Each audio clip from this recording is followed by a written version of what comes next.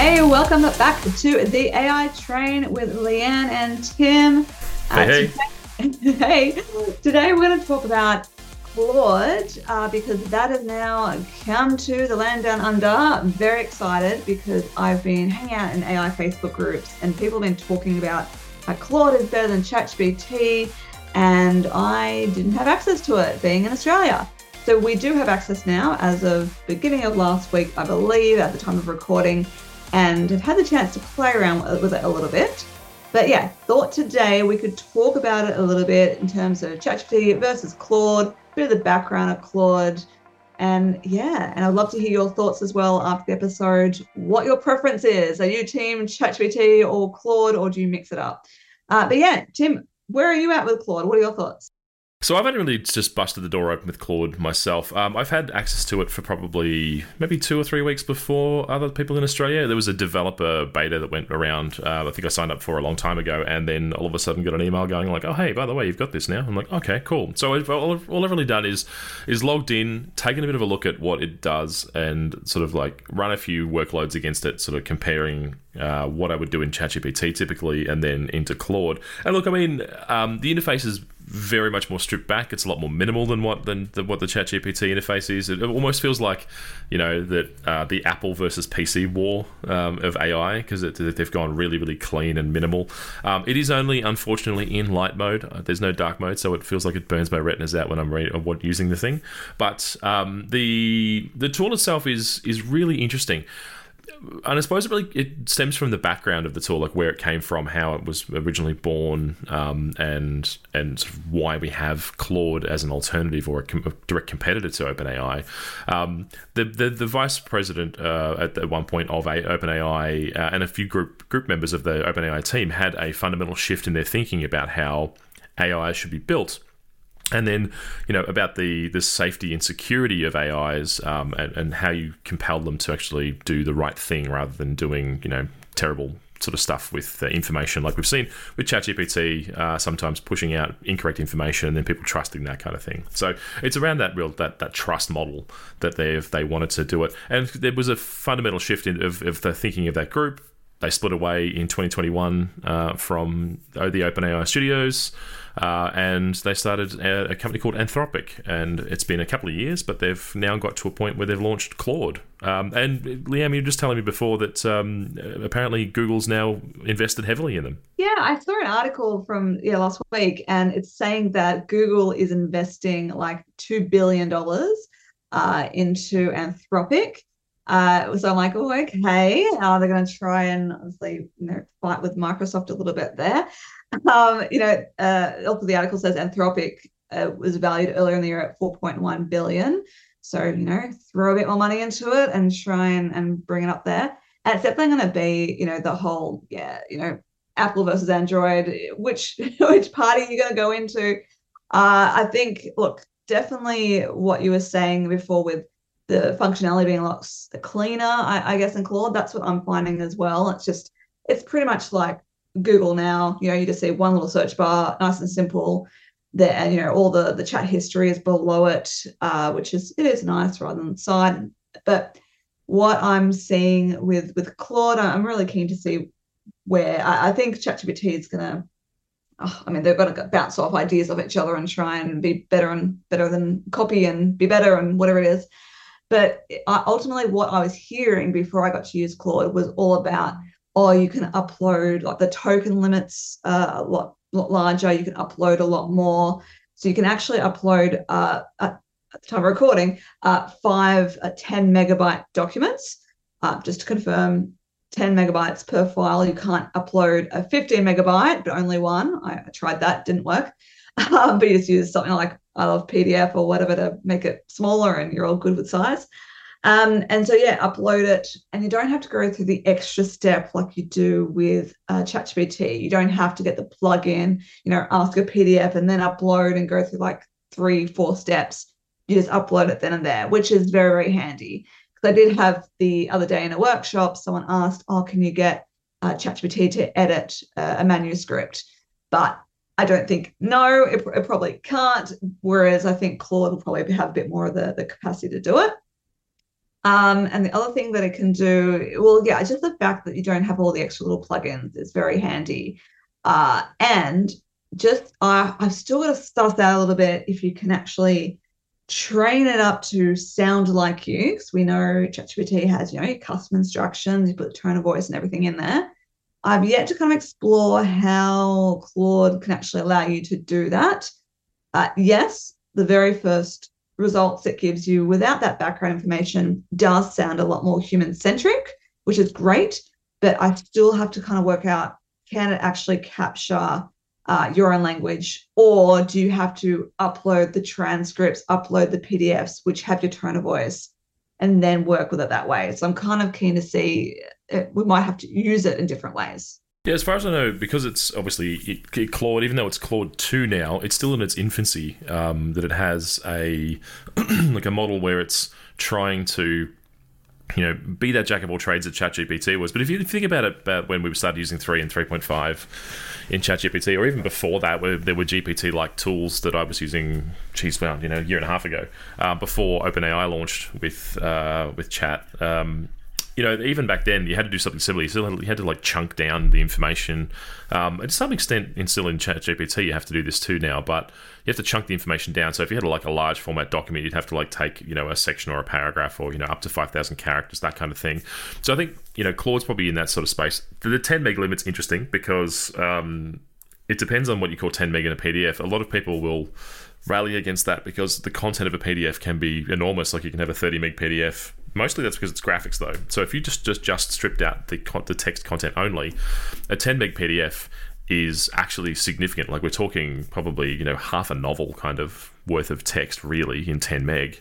Probably even more. Like you think about it's more the PDF wrapper itself. Like an ebook that you download for your Kindle is might be 150,000 words. It's probably 500k. It's nothing. It's absolutely nothing. So the amount of text you could foreseeably spit at Claude to be able to get to do stuff would be potentially enormous if you can do 10 meg PDFs in one go. I think the training model though, unlike Chat where you've got your custom instructions, you would still have to say, hey, I want you to think about it like this and treat it like this. I don't know about the impersonation level too, because I think that's one of the things that Claude has in its background is that ethical kind of concern. Will it do that kind of thing or not? Who knows? Yeah, we'll have to see what happens with all that, because it's interesting. You can also upload, by the way, like Excel spreadsheets, CSV files, and what's the other thing? I'll just open it up now. Oh no, it's actually opening up. A text file. So pretty much it sounds like any file. And yeah, it will just look, it might come down. I haven't subscribed to Pro. There is a Pro version as well. So I'm just talking about the free one at the moment. The Pro is the same monthly cost of ChatGPT, so 20 US a month. So I wonder, if we do, subscribe, what kind of extra bits and pieces that it has, and it might have a little bit more functionality. After we kind of explore that, we'll know a bit more. But I like, and it's also telling me about 3 messages remaining until 8 p.m. So it looks like it's definitely capping as well, which would make you be really specific with your usage for it too. Yeah, which is really interesting because with ChatGPT 4 of late, I've noticed the cap's been, well, I think it still says there's a cap there, but I haven't hit it. I've been pushing, like the other day I was pushing it really quite hard to get some content generation. I'm not just talking about 1 or 2 sentences. I'm talking about 5 and 600 word sort of sections at a time. Just going give me one of these. No, I don't like that. Can you give it to me again? Regenerate, and it didn't skip a beat. So I'm interested in understanding what OpenAI has done to their rate cap. I know that they're more focused on the rate capping for DALL-E now because obviously we all started smashing it. They've reduced it now to 2 images in generation per time, not 4, which is, I think, totally understandable because you'd get hit with rate limits pretty quickly as they start to scale that service up. But yeah, I think Claude is probably a good choice for certain industries, and it's one of those things that I've thought about this before about what's the use of AI in sectors of the industry like legal and healthcare and social services and social justice and those kind of things. So is there a model of AI that could be better used for that kind of thing? And I think Claude 2 being fundamentally based in with an ethical bias or an ethical sort of concern without bias, maybe. It could be the choice of your legal professional. It could be the choice of your healthcare professional, that kind of thing.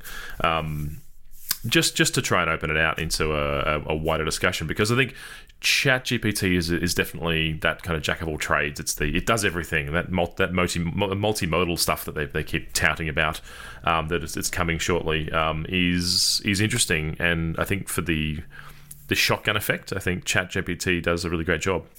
I think for specific use case that can be highly trained, or at least maybe not the trained, but highly relied upon and trusted as a trust model for sensitive industries, I think that's a key demographic that hasn't been yet really served or catered for. Yeah, and definitely, and if they're the industries as well with massive reports and articles that you need to wade your way through, then at the moment Claude looks like a really great option to obviously upload and then create analysis and everything like that. Without being glitchy or have to copy and paste a million different things. I've just looked in as well. I've just clicked about subscribing to Pro, and it looks very much the same as what ChatGPT 4 looked like a few months ago in terms of level up your usage, like really, really broad and vague there. And priority access during high traffic periods. Well, I never had issues before. And early access to new features. Okay, cool. So it seems that you probably don't get a lot of extra benefit right now from the Pro, just reading between the lines of what it's outlining here. So probably good to wait and see when things are released. And it's like for ChatGPT now, I say people, I can definitely see the value in upgrading, because you're very, very limited in what you can actually do with a free one, and all the cool extra features, the plugins and the DALL-E and everything. That makes it worth it 100%, $20 US a month. So I'm kind of curious to see what Claude ended up doing. And I think it's going to be a constant comparison thing. I think, Tim, over the next however long, and go, all right, this one now has this. Okay, let's jump onto that. And at least unlike the Apple versus Android thing, you don't have to go change all your appliances. Yeah, true. To make it work. The one thing I think that the real risk here is that if you do buy into both for a specific use case, you'll always be going, oh, I wonder what the other one does, and then giving it the same workload and then constantly like burning out both of you you're not just time but then effort and energy just trying to compare the two things together. And while the happy halcyon space might be somewhere between the two, where you'd sort of use bits and pieces from each other, this needs to be highly factual, let's use Claude versus using ChatGPT, that kind of stuff. I think they're both going to be pushing the same boundaries. I would hazard a guess that Claude probably won't go into, or Anthropic won't go into doing image generation anytime soon. Although with Google investing, you do have to wonder what that's going to look like. Will they be like Google Bard brought to you by Anthropic Claude? Or is it like some of the way that we've got Bing, and then is like Google is a search company. Their entire money generation engine is built off search. Are we going to have like Bing ChatGPT based search, and then we'll have Claude, Google search? Yeah. Like, what's then? I mean, at this point, like, where's that madness kind of end? Because like, will one of the other search engines? It's not that there's a handful of other ones. Will they go off and launch their own? I know there's a browser this week, the Brave browser. They went off and they've gone like, this ChatGPT thing, it's too risky. Here we've launched our own ultra private one that's only private to you, which is if you look into Brave, a privacy based browser that has been proven to not be so private recently. So it's take that with a grain of salt. And then like the final thing really to talk about with large language models and things like Claude and ChatGPT existing, especially for certain industries, is the rise of local large language models. And what I mean by that is there's movements, and there have been movements for months now, where people have created local language models that run on your home computer. Now, do they run as fast? No. Do they have the same capabilities? No. It is really for the seriously tech savvy enthusiast who would want to run one of these things at home and use it. But it's not unforeseeable to see companies starting to do that as well, and especially in specific industries where they can not just train up their own model on their knowledge, but then also on specific industry knowledge, so that they know that at least everything could be mostly factually correct, with maybe light editing. Fine. Yeah, that would be great. You go, all right, yep, you just go to this model. Oh yeah, I'm in the health industry. Cool. I know this is the tool we used, and we know for sure all the sources, all the data support, high quality, reliable sources. Because it's all been like tested and checked and peer reviewed, and it's all in house. So it's not going out to the web to do the stuff. It's just a server sitting in your data center somewhere or wherever you happen to have got that set. And look, so there are rumblings of that kind of thing happening. I know Facebook's Llama model, which is their large language thing, has had many forks and offshoots of it to be able to get that kind of thing done. But I mean, not that we'll talk about that, that'll be a whole other episode. But it's really interesting to see where Claude is now, that it is taken OpenAI. I think it was they founded 2015, so their research and everything is obviously where they've been built on. That same research has built Claude now, but in the space of time they built OpenAI's first kind of GPT-2 and 3 models, they've iterated 2 different editions of Claude as well in 2 years. I think the future's bright for it. I'd like to see. I don't feel like it has a direction right now, but I'd like to see where they're going to take that. I don't know where does Google Bard fit into all of this though? Like, is that just going to be like the abandoned little brother? Like, it's just like that's kind of Yeah, it could be. It could be that something that Bard will be being fundamentally run by Claude, and it just happens to be that Bard is just the branding. It's a branding exercise, or it becomes a branding exercise more than a technology exercise. I can honestly say for the last month I haven't even touched it because it's kind of gone off the radar a little bit. Like I just I kind of might mention in passing, but it's I mean it's junk.